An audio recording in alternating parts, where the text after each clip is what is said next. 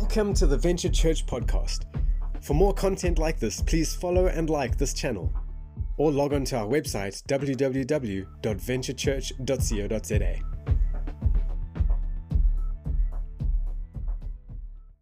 All right, welcome to the Venture Church podcast. I am Mike, and I'm here with Chris Zeelie, who is from Foresight Church. Chris, how are you today? Hey, bud, I'm good. Thank you for asking, Mark. It's lucky to be with you guys on the podcast again. So, hello, all you listeners. I'm going to say fans. If only. Yeah, if only, eh? If only. So tell me, Chris, you and Suzanne have been leading Foresight from the get-go, is that right? Yeah, we planted 20 years ago, that's right. Yeah, we're a partnering church in the sense that we joined up with NCMI, not that you can really join, but we started orbiting around the NCMI flavor and expression about 2006, 2007. We planted the church on our own in 2000, and we experimented with various church flows. We experimented with Vineyard and Church of the Nations and various other expressions of New Testament, charismatic, Pentecostal kind of expressions of church. And none of them really sat well for us. Suzanne and I, from the time we got married, we'd take teams, even when we were in different denominations, we'd take teams to go and find the lost. We've always looked to go and find unreached people group. We've taken teams to Mauritius and Mozambique and really backwoods areas, and that's been beautiful. So we had that flavor, and then before we partnered with NCMI, we planted another church. We planted Foresight as well, and then after that, we planted from Foresight 6 other churches, and then we found, by chance, Mark Bailey and myself, we're good mates. We were chatting. He was, I think, still with the Methodist Church at the time, and he'd come through and he'd talk to me about church planting. We'd meet up on Mondays, and we'd just talk vision and talk big ideas and crazy ideas, and what if God would do something amazing in our day, And then one day we were standing in a bank, banking money on a Monday morning, talking church, and we met a guy behind us said, I hear you guys are talking about church. I've just moved up from Pinetown to transition a church up here, and it happened to be Brian Schuster. And he was then transitioning, I think, West Trent Church International. And then he introduced me to NCMI, invited me to one of these Connect meetings, and I went, and I came home. I said to my wife, this is us. These are our people. They talk about church planting. They do it. They go to the nations. They're doing what we're doing. These are our people. And in our denomination that we'd been in before we planted, which we would never go back to again, but because of this, there was no value for church planting or apostolic or just getting out there and doing stuff, just doing kingdom things, And so I invited her to the next Connect. I said, "You've got to come. There's women there, which is really kind of unheard of in leadership circles. The wives are there, and these guys are friends. They dig each other. It's amazing. They don't tolerate each other. They actually love each other. It's amazing. They do things together. They have fun. We laugh. It's cool. You haven't seen it. It's not like this. Is what we've been looking for." And so we kind of settled, and we had to change a few things in our church. Obviously, we were running things the best we knew how, but we started partnering with NCMI along the road, and meeting people and all the rest, and it was one incredible journey. So it was lovely. How's it, Chris? How are you? Lekker. Some soup deliveries coming in there. So what a great segue to talk about the project, the food project, where you guys are at. We as a church have been partnering with you guys, but you have definitely been the forefront of this social justice soup food thing that you guys are doing. How did it come about? How did it become such a strong emphasis in this time for you? Yeah, I think you nailed it, because one of cautions there is it's a time-based thing. I do believe in kairos moments rather than just purely chronos moments. When in the chronology of time, chronos is a Greek word in the New Testament that explains time, and it's a popular Greek word. Watches a chronograph and talk about chronological order and whatever. It's sequential, systematic, numerical time. And that's measured in seconds, minutes, days, years, months, seasons, and all the rest, But there's kairos, which is God-ordained kind of defining moments, occurrences on a chronological timeline. And I really felt that God was saying that this corona was everything that was associated with it, the lockdown and everything, was a defining moment for us globally. I really think it is. And I think, we're going to look back at it as pre-corona, post-corona. I do think that this is probably the fourth industrial revolution has been ushered in right now. And I really felt God say, I really felt that, that scripture in, is it Second Chronicles? I think Second Chronicles. Could be. About the guys who joined with David, the word says that the men of the tribe of Issachar joined with David, the men who understood the times and knew what Israel should do. And then it goes on to say, each one of them leaders of hundreds of men, And I thought, what is God saying to us at this time? What is this time, and what should we be doing? And it definitely came to mind immediately. Look, we've got an impact in the amongst the poor, but we've also realized that a lot of people who were previously wealthy might become poor really fast. And we just felt God say, look, take care of the poor. And, is it something that's ongoing? Yeah, sure. I think that we do always have the poor with us, but what do we do at this time? And so it was definitely a time-based opportunity. And what gave rise to it largely was, all these conspiracy theories and is this the end of the world and all the rest? And no, it's not, but we are closer. So I was reading Matthew 24, the signs of the times, and this gospel we preached in all the world as a testimony to me, and then the end will come. I think verse 14. And then chapter 25 rolls straight out of that Jesus' dialogue, and he talks about the sheep and the goats and the separation. He talks about the virgins, the parables, various parables about the end of the age. And one of those was the sheep and the goats. And then he says, and many will come and say, Lord, we did all these great things for you. And he says, depart from me, because I didn't know you. Because when I was hungry, you didn't feed me. When I was naked, you didn't clothe me. And when I was in prison, you didn't visit me. And they were separated, Jesus says, by what they did and what they didn't do. And that shocked the wax out of me, because it actually, Jesus says, okay, so you got faith in me, that's great. That's wonderful. You believe in me, that's great. But what did you actually do? When I called you to rise, did you actually do anything? And so that for me is a very, very big factor, is that what did we do when called upon in a time of crisis? What I found globally is that a lot of guys hunkered down, bunkered in, and became very, very selfish, and a lot of people became very, very selfless. And I think in our church as well as around, I've found that has been the greatest test. Was in a time of crisis, does your life belong to Jesus, or does it belong to you? And those are some of the hard questions I had to ask myself, and I had to ask people around me and say, are we going to step up when called to step up? Or are we going to step down and step back and shelter? Are we into self-preservation, or are we into the gospel? And so the gospel has to have hands and feet. And I would think that Jesus would be busy with the Father's work and not hiding in a cave somewhere. That's what got us to feed people. And so, so how it happened was we thought, well, how do we feed people effectively, and how do we get our congregation involved in feeding people? So we thought, let's find nutritious, because guys were starving, man.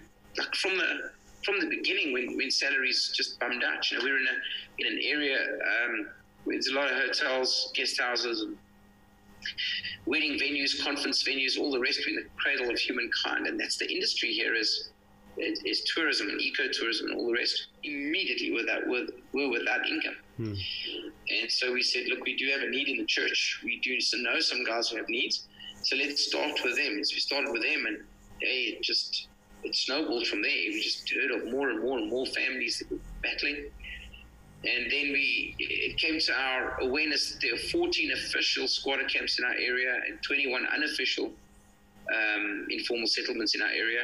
And we just realized this need is bigger than we can even begin to realize. And so we started partnering with various churches, Venture Church being one of those, in terms of providing food for the poor. So we got our church involved. We put the word out there. And so many people from many churches actually cooking soup on a weekly basis. We supply the soup greens that we get from the farmers. We add some supplements to that, beans, lentils, stock cubes, packet soup, all the rest to make it nutritional. And make it a balanced meal. And then we give that out with 2.5 bag of maize and other veggies that we get from farmers and various donors and supporters as well. And so we've taken hands with the Community Police Forum, and it's been an amazing journey, actually, to tell you the truth. You know, I don't think we're at the end of it, but I did hear today that the need seems to be less than it has been. Last week, many people were turned away because we just didn't have enough food to give them. Then we give out a ton of maize a week in 2.5, so 400 units, that we give to families. There's 400 families that are getting food. So we're talking about a massive move. I think in the last 4 months, calculated the other day on Stellenbosch University's nutritional guide, we've given out around 500,000 meals. So wow. In 4 months, so that's been amazing. And but we don't give large portions, which helps because we're not creating a dependency, and we're supplementing. We're not by any means. I don't think you could live off, a family in a week off a 2.5 maize, but at least we felt we do the best we can. We try to spread it as broad as we can. We've tried to include that with the gospel. So a lot of the tracts and the Bible study material and things we've given out with food parcels. And we want to see the community leaders empowered to be able to plant churches in the community when this is finished. Through their influence, through feeding, through caring, through loving, through, and I say to the guys every week, pray for the people. Don't just give them food. We're not a charity organization. This is a kingdom thing. And so we felt God's hand in this. We felt Him call us to this. And so we're partnering with other churches as well. And it's a beautiful, beautiful scenario that we're seeing unfold. We're seeing churches cooperate, working together, and so it's actually out of a need. It's become much bigger in terms of church cooperation. We're talking about other strategic initiatives. We're talking about food sustainability. So we've started Farming God's Way projects in our area with other churches, partnering with them on that.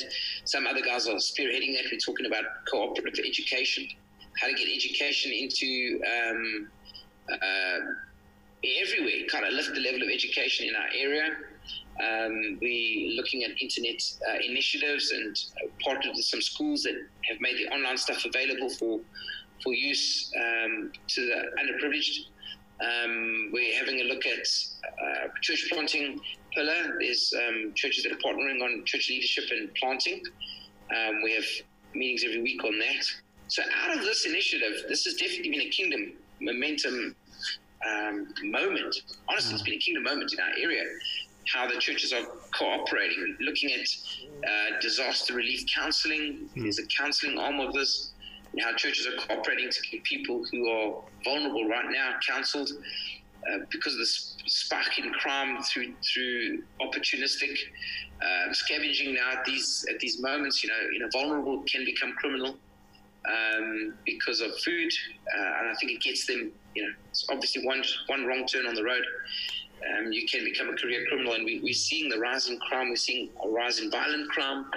And so out of all of these initiatives, we've seen an incredible pulling together of the churches for trauma counseling and all the rest. So it's a beautiful, beautiful journey we're on. It's really, really good. We're talking about kingdom business initiatives, all of those things that are being launched right now as we speak. It's beautiful. That's great.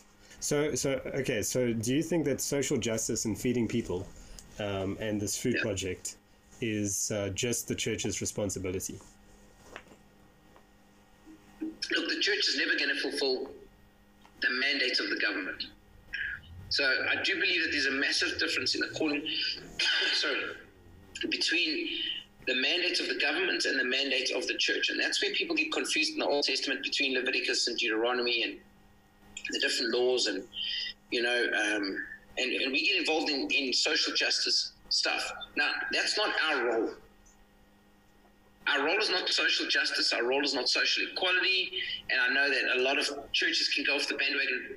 Or you can, let's say, you can bark at the wrong tree really, really fast. Okay, so a church like the Salvation Army started radically missional. They were getting people saved. And now, if you say the word Salvation Army, people think blankets and shelters and soup program.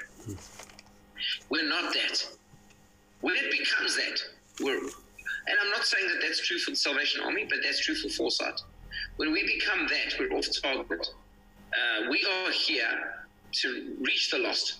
We are here to minister to the lost and to meet their needs and to get them to Jesus and to disciple them. If the food project is no longer doing that, we cross it out. That's what we do. So is feeding the aim? Heck no. Does Corona set the tone? No. We set the tone. Because, hey, let's be honest, Corona set the tone for many people, and they're bunkering down. No. What happens? We're missional. What has Jesus called us to do? Well, at this time, we feed people. Why? Because coronavirus will kill hungry people first, right? And so we took a proactive stance, and we said, well, we're going to feed people. When they're well-nourished, they can fight this thing off. The government's not able to do that. Honestly, in 4 months, I have not seen a government food parcel yet. I've heard of them. I have not seen one, and I don't know anybody who's received one. Okay, so are we doing the government's job? No. The government's doing a rubbish job all on their own. So are we helping them? No, none of that. What we're doing, we are strategically influencing people. Leadership is influence. We're feeding them. We're being the hands and the feet of Jesus. Why? Because their souls matter to Jesus. Every lost person matters to Jesus. So by the time this thing is finished, we've empowered leaders in the community to have wonderful influence into the community. People in the community now know them. They know where they stay. They know that if I need something, I can go to that guy, and he's access to somebody else or to something else. He's connected to a wider network. That person knows that if that guy has a Christian need, a soul need, they can go to a community leader. That community leader has given out literature over time. He's prayed for people over time. When there's the sick that need to be ministered to, that oak is there, right? And we've set up strategic touch points in vulnerable communities. We can plant home groups, we can plant churches, we can affect the lost, we can disciple, so we've had a strategy behind this. This wasn't just a charity outreach.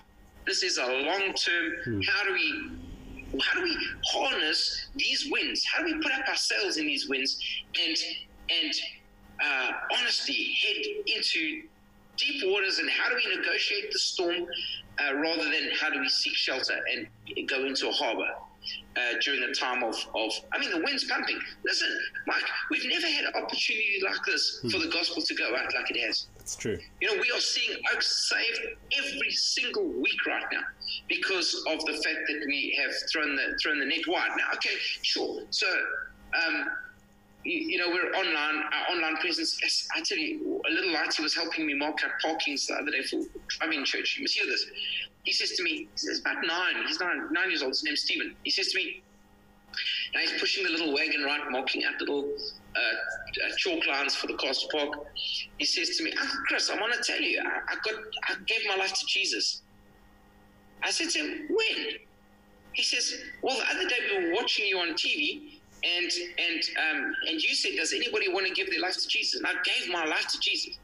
That's how I wanted to start crying right there. I was just so overwhelmed with the privilege of being online right now, because that light, I mean, children's church, Jesus would have got him saved through another means, but just the fact that at coronavirus time, lockdown, we were able to get online, which we never were before. And this boy got saved. He was so passionate. He said, I couldn't sleep last night because we know there's this driving's coming and driving church, and he was like, and people are going to come, and it's going to be so exciting. And I'm just thinking, a 9-year-old kid has got saved, and he's missional.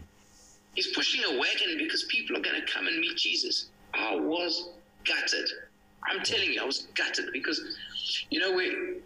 I just realized for that 9-year-old, it became, this is not about me. And there he was on a Saturday. He could have been doing other things. I mean, what 9-year-old kid is pushing a paint wagon on Saturday so that people can come and meet Jesus? I'm tearful, sorry. Rocked my world, man. This is good stuff. It's good stuff. We haven't seen opportunities like this, Mike. I'm telling you. If we miss this opportunity, we're flipping stupid. Honestly, we're sleeping. The word says it's a disgraceful son who sleeps in the time of harvest. I think by and large the church is napping, bro. Honestly, I think many Oaks have missed the opportunity. I can't even tell you how many Oaks have got saved in this lockdown time. I haven't seen a harvest like this. On any given Sunday, I'm telling you, on any given Sunday, a quarter of the people who come to church, whether it's a 50 gathering or it's a drive-in church, a quarter of them are newcomers. Sure. People are desperate, man. They need hope, And the good news better be good news. Because it is the good news. If it's the good news, it better be the good news, man. And we're the only Oaks with good news at this time, the church. Can I kind of picked up this a phrase, and I don't know if this is true or not, but a gospel-orientated social justice. In that, we're not out to just feed, we're not out to just meet a need. We are here to help people see Jesus, and to get them to have an encounter with him, so that he can do the healing. He can. He can show them his destiny for them. What are your thoughts on a gospel-orientated social justice? No, I like the way it's been put. It's very academic. I don't like the word social justice or the term social justice because it's so loaded, and it's been so manipulated for political means over every area of the spectrum and all the rest. So I just think, man, if Jesus loves people, we better love them too. And love without action is nothing. Once again, James, he says, show me your faith, I'll show you my works. And I do think at this time, social justice means put your money where your mouth is, buddy. If you say you love people, love them in action. Don't love them just with words. Love them in action. I was reading Isaiah 58, where it talks about what is the kind of fast, What is the fast that's acceptable to the Lord? Because fasting's a really cool thing. Matthew 5, Jesus says, when you fast, Matthew 6, when you fast, when you pray, when you give, don't do it for people to see and all the rest. But then he says in Matthew 3, he says, let your light shine before all men, that they may see your good works and what? Glorify your Father in heaven, not glorify you. So if you ever the face behind social justice, you've missed the mark, man. You know what I mean? If Jesus is the face behind social justice, we scored. So it's a gospel-based. It's actually just really, if Jesus loves me, I'm going to love people, and that's really, it's simple. It's not complicated. I think we want to complicate it. It's not. It's pretty simple. If I've been loved by Jesus, I'm going to love other people. And then you love them in action too. Love them in action. That's kind of been. One of my struggles, I think, has been to try to navigate that, because there is such a great need, and we see it all the time, at every robot. I mean, I have countless people, asking for food or anything, outside my house. How should we be navigating that? That need versus trying to give the gospel, trying to give the good news, trying to love people, and how do we navigate that because the need is so much? Well, yeah, look, I don't think we can meet every need, right? Because I tell you, sometimes I go home, after the food drops. Today's food drop day, and I see the photos that the guys send me, because we do try to be accountable. We make sure that the guys, the community leaders, are accountable, and that they actually there's proper records and all the rest. I go home, and last week, the one guy said, there was a queue of at least 50 people after the food was finished that just needed food, and they said, what did they need to do to get food? And I was overwhelmed, I said, Jesus, how do we do this? How do we,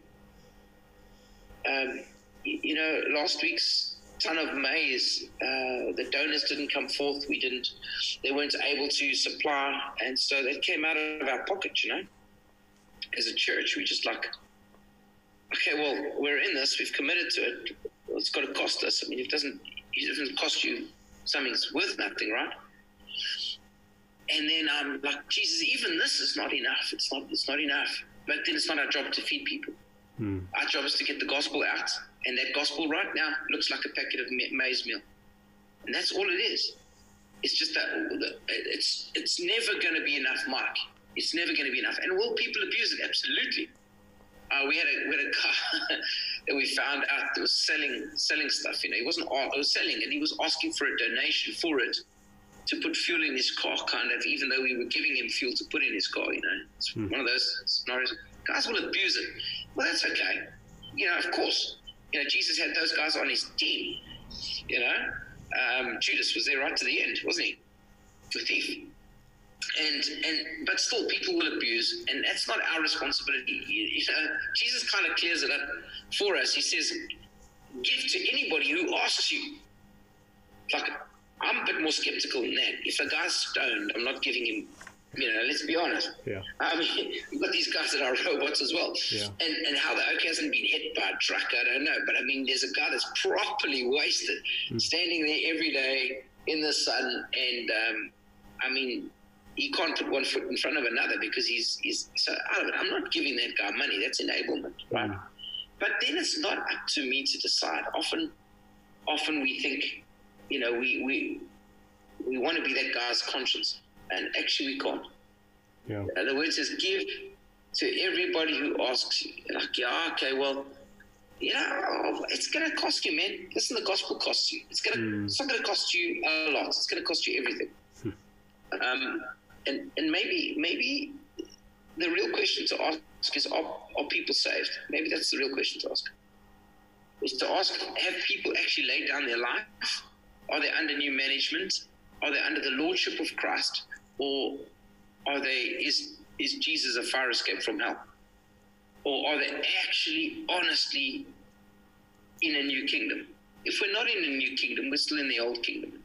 Our life is still our own, and we still run our own budget, and we run our own everything, I don't know. Maybe the penetration of the gospel is the real question. Has it actually gone to Oak's heart, or is it just in his head, Has it changed his heart? Does he really love people? Does he feel for them, or is the beggar just a nuisance? Because, hey, but I've got to do that every day. I've got to say, is this Oak a nuisance? What is he doing to me inside? When I see him, do I get annoyed? Do I get frustrated? Do I feel his pain? You can't feel everybody's pain, let's be honest, But can I help him with the $2? The car guard flip, let's start with the car guard. Honestly, can I give him something? If I've got something, I'm going to give it to him. Can I alleviate his need? No, but I can help him. I can throw a millipip in his little assortment of whatever he's going to feed his family tonight. You know what I'm saying? Yeah. Am I helping? Am I hindering? Yes, I don't know. Those are such hard questions, buddy. And I tell you, I've oscillated over the years between many pendulums. But I do think we need to have a heart, because the word says in the end, in the last days, once again, Matthew 24, it says, because of the abundance of evil, the love of most will grow cold. In other words, the majority of Christians. He's not talking about the world. The Bible's written to the church, right? Jesus is saying, because of the abundance of evil, the love of most will grow cold. I want to say, Jesus, I want to be in love with you, and I want to love people. And I want to be that skeptical chop that the Pharisee became, I've been there. I've been a Pharisee. From time to time, I'm a Pharisee. I've got to just make sure that my own internal compass, my own internal, am I a thermostat or a thermometer? Am I one reading the times, or am I the one determining the times? Am I reading that situation, or am I influencing that guy's situation? I think most Christians are just lack of thermometers. We can tell everybody what's happening on the news, but we are not affecting anyone's future. And that's I think what I'm hearing. I think what I'm hearing is that it's ultimately dealing or loving people in action, whatever that looks like, whether it's your neighbor or the person on walking on the street or whatever, is a heart, is having a soft heart before Jesus, and having a soft heart towards others. And look, I tell you, it's hard, guys. I'm telling you, no jokes. This thing's hard, eh? I mean, just this week, France, our caretaker here at the church, and I love that man. He's such an amazing guy. He was attacked again this week. The guys tried to get into his house here, and in the middle of the night. This is the second time in lockdown he's been. Thankfully they didn't get in, but for quite a long time, he phoned me awake in the morning, 3 o'clock in the morning, and can hear the guys banging on his door, and he's saying, "Come help me, what can I do?" And your heart can so easily go hard when you say, well, listen, we're feeding people where, then the church, steal the church's transformer and the power cables, and it's like, man, just a total uphill. And you want to say, well, just let the blighters starve. You really do want to say that. But I find that internal conversation happening in my head all the time. And I've got to say, well, that's in my head, but what's in my heart? What's in my heart? Can I allow what's out there in here? No, I can't. It's the water inside the ship that sinks the ship. It's not the water outside the ship that sinks the ship. It's what am I allowing into my life? And should we be wise? Yeah. Should we get a security alarm? Yes, we should. Should we get dogs? Yes, we should. Should we do what we can? Yes, we should. We don't allow that into your heart, man. Yeah. Keep the water outside. Christians are called to be radically counter-culture. The kingdom culture is upside down, man. It's the opposite of the world, and so we've got to have that opposite spirit all the time. Yeah. Chris, could you pray for us? Pray for our hearts. That the Holy Spirit would soften us, and so that we would know the time, so that we would know what to do in any given situation, that He would lead us, and that we would not be bound or affected by the outside, but that we would be, our internal compass would be following Jesus. Yeah, all right. Let's pray. Sure. What a privilege.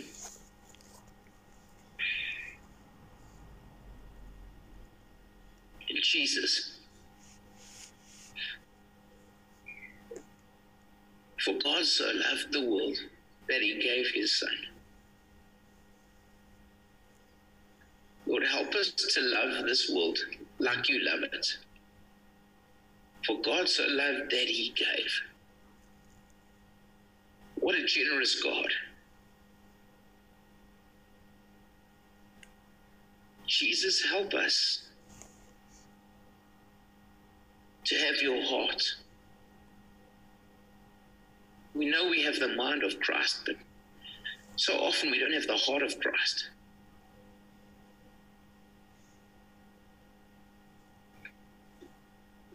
Lord, this is not an easy thing. We ask that You would invade our space. that the good news would penetrate right to the depth of our being.